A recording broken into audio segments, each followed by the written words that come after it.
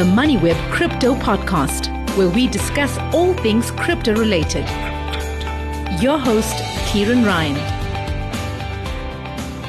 It's been an awful year for cryptos, the latest scandal being the collapse of the FTX exchange, with some 1 million customers wondering whether they will get any of their investment funds back. There's now talk of proof of reserve audits becoming the baseline reporting standard for crypto companies. But as we are about to find out, there's proof of reserve and there's, well, something a little more sinister.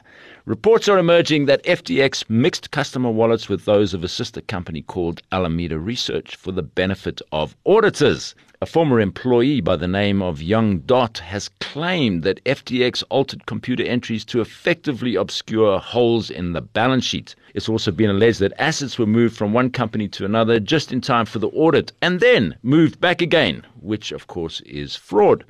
So, are proof of reserves the savior of crypto, or is this just a beginning? How do we hold crypto exchanges to account and verify that our assets haven't been on lent without permission, as FTX is accused of doing? Well, joining us is Dale Russell, Director of Moore Blockchain and Digital Assets in Johannesburg. Hi, Dale. It's good to have you on the MoneyWeb Crypto Podcast. Just explain for the listeners, what is a proof of reserves audit? And though this is as yet unproven, how FTX, the exchange, might have fooled the proof of reserves auditors. Hi, Kieran. Thanks for having me.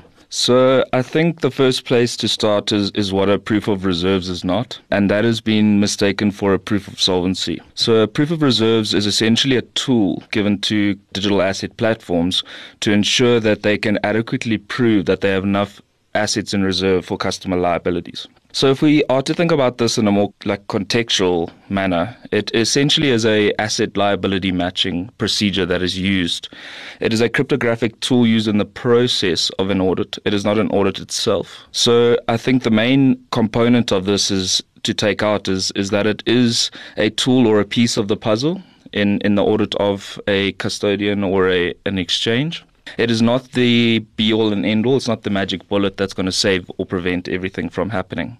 I think this needs to be used in conjunction with other audit procedures, so your normal financial statement audits, and it needs to be supplemented with good internal controls in a company, and it can be used as a enhancement tool for trust for customers and transparency. So essentially what a platform does is it proves its customer assets are in excess of what its liabilities are on chain using cryptographic tools. Well, I said more using something called a Merkle tree verifier. Okay, you probably better explain what a Merkle tree is. What is that? So essentially, it's a way of organizing data, yes, is it not? Yeah, exactly that. So essentially how they do it is they sum up into a single hash. So we keep customer privacy, which is quite a big topic in the space. So you essentially, as a user, can go onto this dashboard and put in and ensure that using your ID, that your assets have been included in the sum of the assets and liabilities that have been matched. So essentially, you can test that it has been included in the aggregated amount that has been tested to prove that they have enough assets for the full liabilities that they have disclosed. This does come with inherent problems. Timing is a big issue, and this is what FTX has seen. Or the accused behavior of FTX is moving funds between companies at convenient timing to meet these collateralization ratios. I think we're going to chat about it a bit further later on, and we'll go into the intricacies of how or the way forward around these timing manipulations, as it's not a new concept in this space. You probably read the press reports, as I have, that FTX was altering figures in the back end of its computer system to fool the auditors when they were around. And also the cryptos were being transferred from one company to another. You mentioned that, to fatten the balance sheet at audit time, and then transferred back again when the auditors left. I mean, this is just astonishing stuff. The other thing, of course, that is coming out, the FTX, who were the people accounting for them? Because It appears their financial statements were done on Excel spreadsheets. They had nothing, no sophisticated systems there. People are really starting to look at the crypto space very, very skeptically. For example, we're reading reports this week about Tether, which is the largest stable coin in the market. I mean, they have a proof of reserves audit once every quarter. I don't know if this is gonna cut it, if this is sufficient. Anyway, so talk about that. This altering of figures, is that possible in this space? So I think that alludes to my point earlier, is that proof of reserves is a tool or a piece in the puzzle, and it's not going to solve everything. It provides reasonable assurance, and I think as more industry players come to the market and it's done at a more frequent basis, then you start to establish an audit trail. You start to have a red flag if one of the participants don't want to actively partake in these proof of reserves. So it becomes a deterrent tool. And I think the movement of funds and the timing, as you have spoken about, it's not a new concept. I think, the old story about the auditors sitting in the coffee room at the silos, and when they go for a coffee break, the one silo is moving grain into another silo. So this is not something that's new and native to crypto and blockchain companies. However, we need to start establishing best practices for specific crypto and blockchain companies to begin to self-regulate until the regulator steps in. So I think that, for example, and this is not the answer, but if an exchange has to do a proof of reserves every quarter, maybe the liability of when or where and as that happens must be in the hands of the third party providing that tool. So in that quarter, they know they're going to have that proof of reserves, but when it happens in that quarter is up to the independent firm who's performing this. That could be one mechanism to do it. I do believe it's a step in the right direction, but it must not be taken as a replacement for good internal controls and risk processes that need to happen at the company level, regardless of what a third party can prove on their behalf in the form of a proof of reserves platform. I mean, if you look at the way that financial services firms operate, they've been through this. This is decades of experience and learning that have been applied. You would have an administrator who is doing this sort of more or less real-time audit of the financial statements. So you get a statement at the end of the month. It's not sent to you by the fund manager. It's sent by the administrator. An independent third party is telling you that the stocks that you think you own are actually there. And surely this is a best practice that could be applied in the crypto space, and we're probably going to be moving in that direction, I would imagine, with some speed right now. I think to bring back customer confidence to the market, there is a need for people to arrive with best practice, and what shape or form that takes, we're not certain as yet. But if you think about the traditional markets, and if you go to a fund of funds, for instance, and you put in your money at a company that allocates these funds into sub-funds, the only reason we have comfort over our full balance, even if it's not held at that company, is the fact that each of those companies follow and abide to a financial statement audit. So the principle remains the same with a crypto company. We need to make sure that all crypto platforms are following a set of best industry practices and everyone is abiding to the same law. So in that way, we know that if you are aggregating along different platforms, we know that everyone is sticking to the same set of guidance principles that are not yet established in our market. But in recent light, we need to start self-regulating to ensure that we bring that customer confidence back. Okay, you talk about self-regulating. I mean, there are these sort of loose affiliations of crypto companies that have come together, and they're talking about regulations, what shape those regulations should be. I think they've been advising the FSCA and the various other regulators in the market. But do you think that we've recently had this announcement the FSCA is going to consider, not that it's going to consider, they are in fact, if you're a crypto company, you're going to be considered a financial services provider, you're going to have to be licensed. But is that sufficient? We're talking about something which is a little bit a step removed from that. It's like, how do you verify that the company that you're dealing with actually has your crypto? Yeah, so I think the regulation that's recently been made, again, is not the final solution, but it's a step in the right direction. So the fact that the FSCA has come out to say we are recognizing this as a financial product is a good step for the market in general. although it's going to take a while with its own nuances, there's going to be hurdles that need to be overcome through the licensing and how they shape that going forward. But I think the action to commit to regulating it is a positive step. I can't predict how or which way that it's going to go, but I think, again, people coming together on this proof of reserves platform is just, I think it's a sign of participants becoming increasingly frustrated with bad actors, because amongst this market, there's a huge push with good participants that really want to unlock the real value of this technology and this market. And it feels as if when those actors take one or two steps forward, we get a blow up like FTX, which sets us 10 steps back.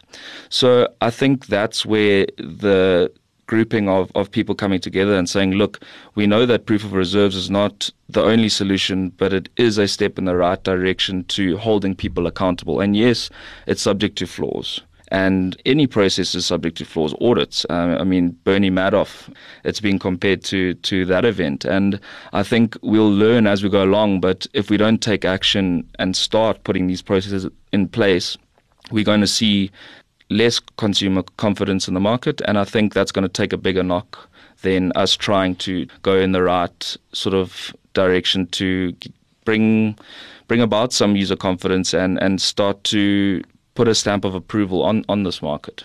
Yeah, I mean, if you look at the financial press over the last week, they've almost been dancing on the grave of crypto. You know, this is the final pin in the bubble, if you like, for the entirety of crypto. And of course, what happened with FTX has pulled the market down tremendously, and we don't even know if this is the bottom, because there is a contagion effect, which I think has got to bleed out of the market over the next few weeks or months. I mean, if you look at FTX itself, it seems to have run into trouble around about the time that Terra Luna collapsed earlier this year. So it had exposure to that collapse scheme.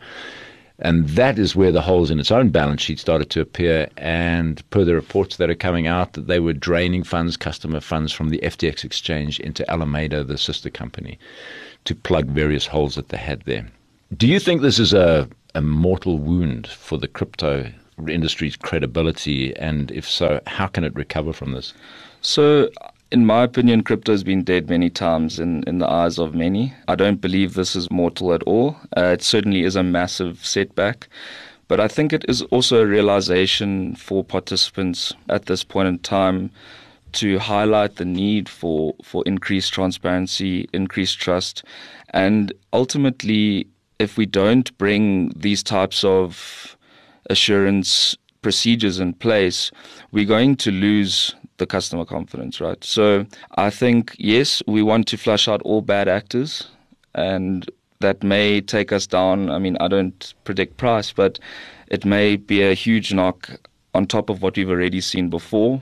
And hopefully it's the final realization that, you know, the market is now tired of these actors, and hopefully we see procedures and protocols being built during this crypto winter to actually serve the market in a better way going forward for the long run.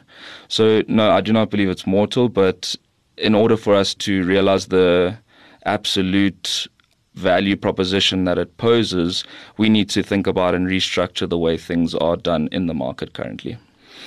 I introduced you as director at Moore Blockchain and Digital Assets. Tell us about that. You're a chartered accountant and you're a director at Moore Blockchain and Digital Assets. What does the company do, and what is your role in that? Sure. So Moore is a professional services firm, and they provide accounting, assurance, advisory, legal type services across your traditional markets. And essentially what Moore Blockchain and Digital Assets is, we've brought niche tools, capabilities, knowledge, and technology to service an underserviced market in the form of any blockchain and crypto company. Whether you're crypto vested or crypto curious, we help assist across the assurance leg, being the proof of reserves that we've spoken about now. We do the due diligence process. We assist people in doing due diligence. On the advisory side, we help with capital raising, as well as legal and compliance type services. So if you need help in the tax or licensing or regulatory world, We have built a layer to provide all your industry or all your services that you would provide to your traditional industry, just tailored with technology and innovative solutions to be tailored towards a blockchain and digital assets company. So beyond your studying, the chartered accounting, did you study blockchain? So I've done a course through UCT. I actually got into the blockchain space 6 years ago, and I have authored courses for CPD as well. So I have been in the space for... CPD being continuous professional development. Correct. Right? So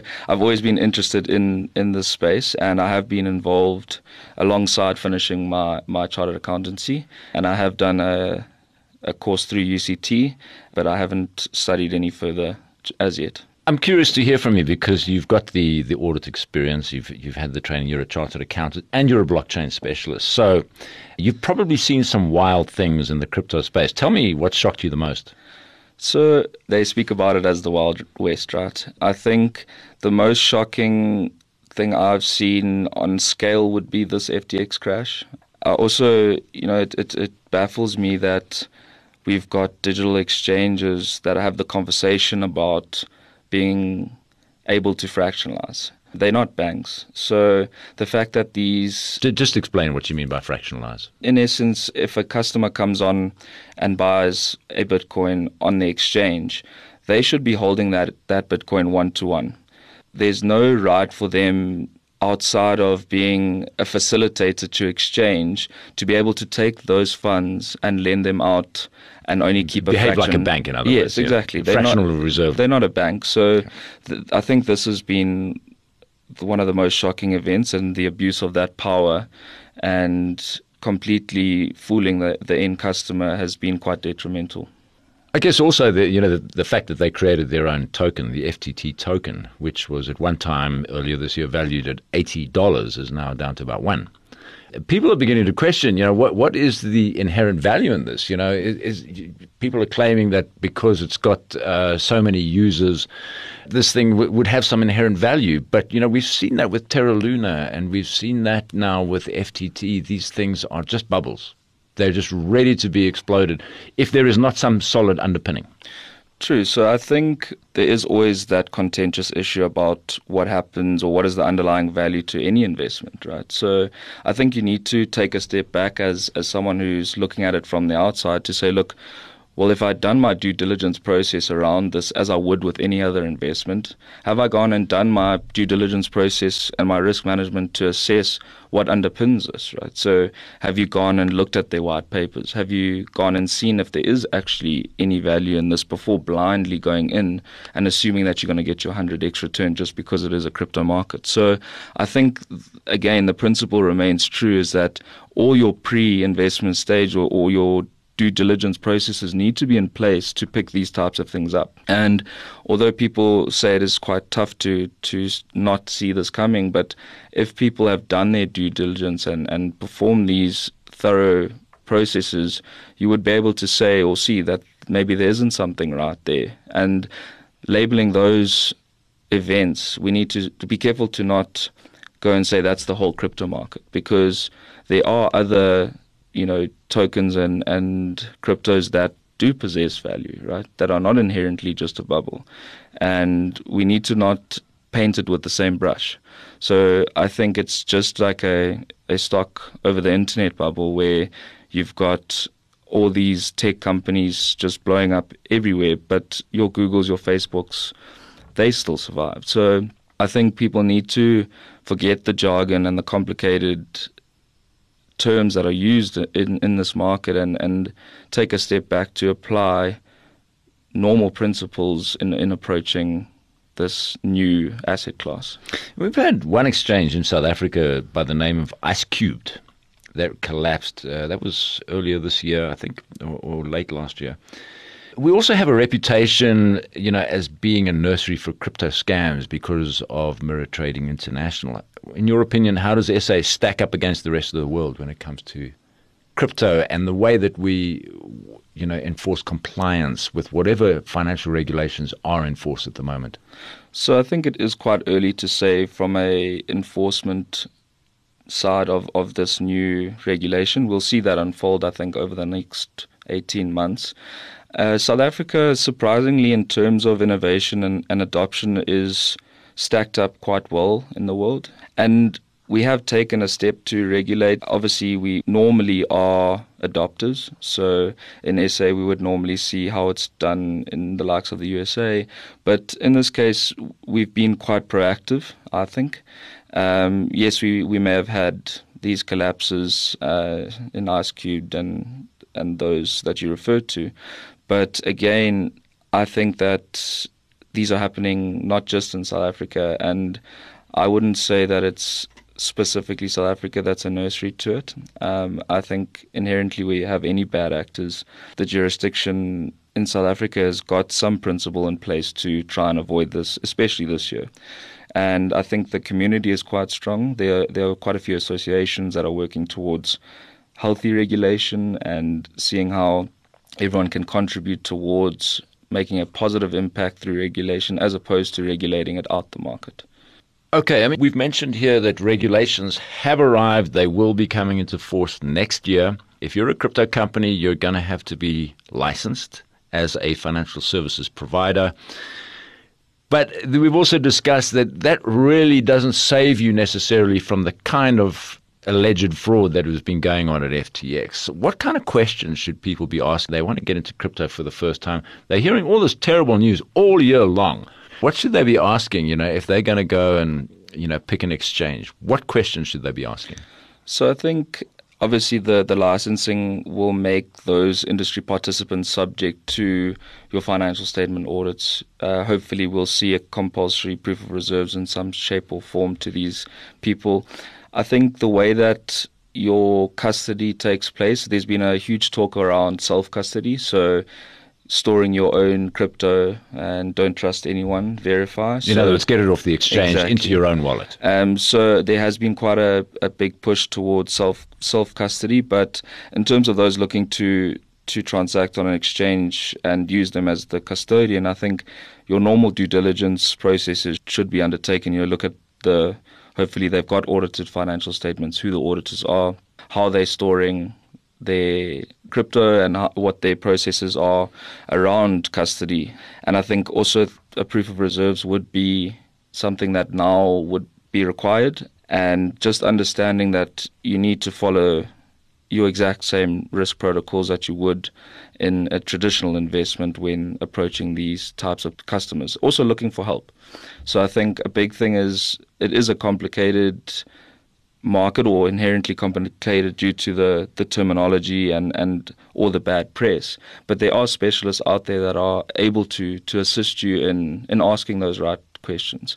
And I think rather seek help than try and do it alone, especially if you are not well versed in the space.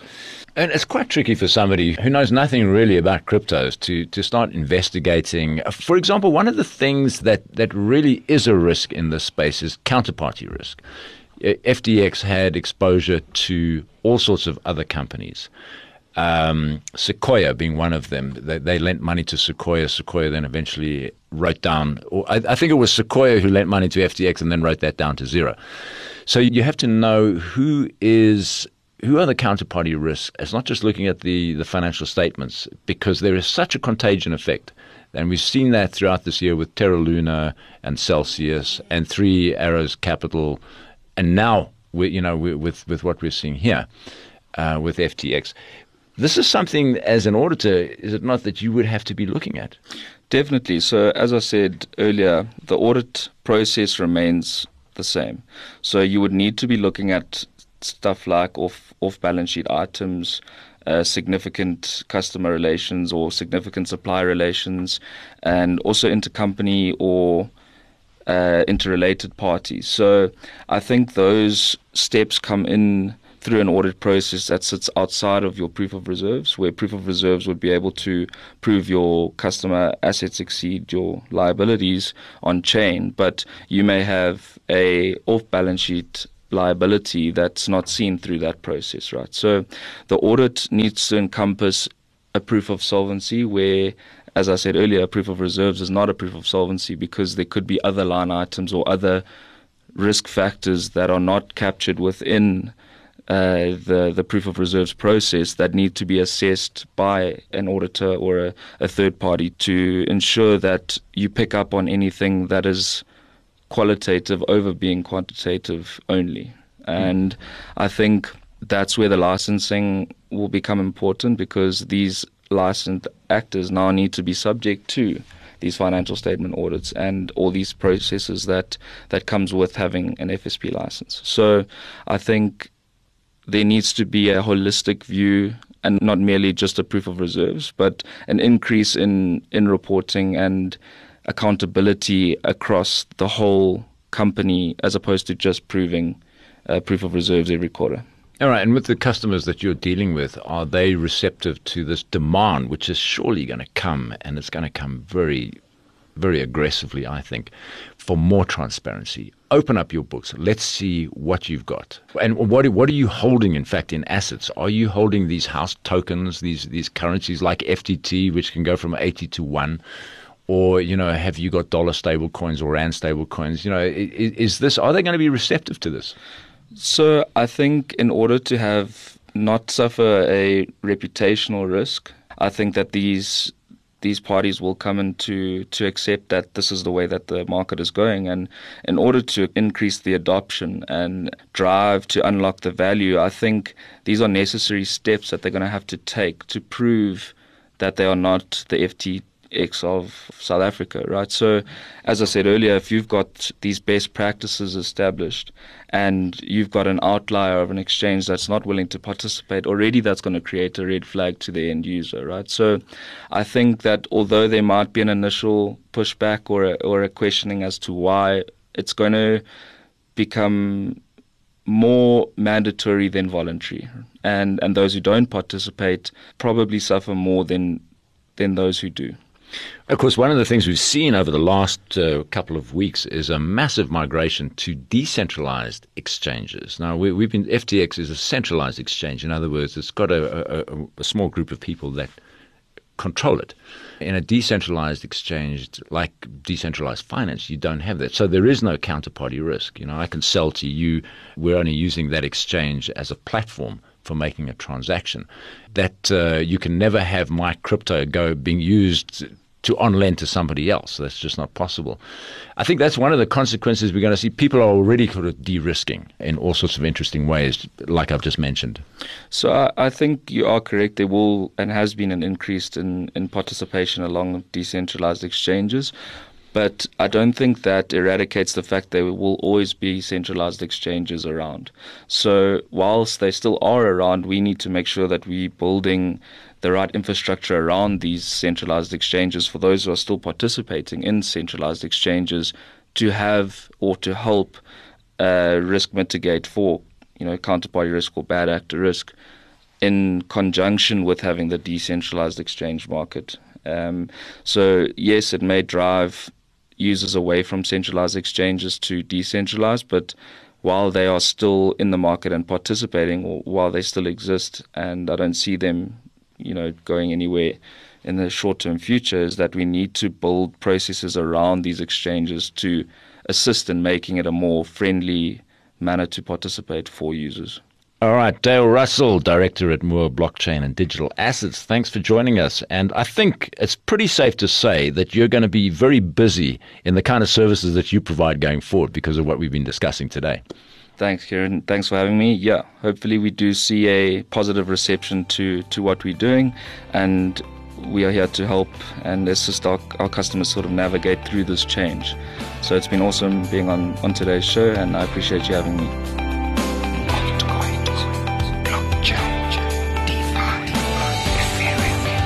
Thanks for listening to the MoneyWeb Crypto Podcast, hosted by Kieran Ryan. To listen to our other podcasts, go to moneyweb.co.za or the MoneyWeb app and follow MoneyWeb News for daily updates.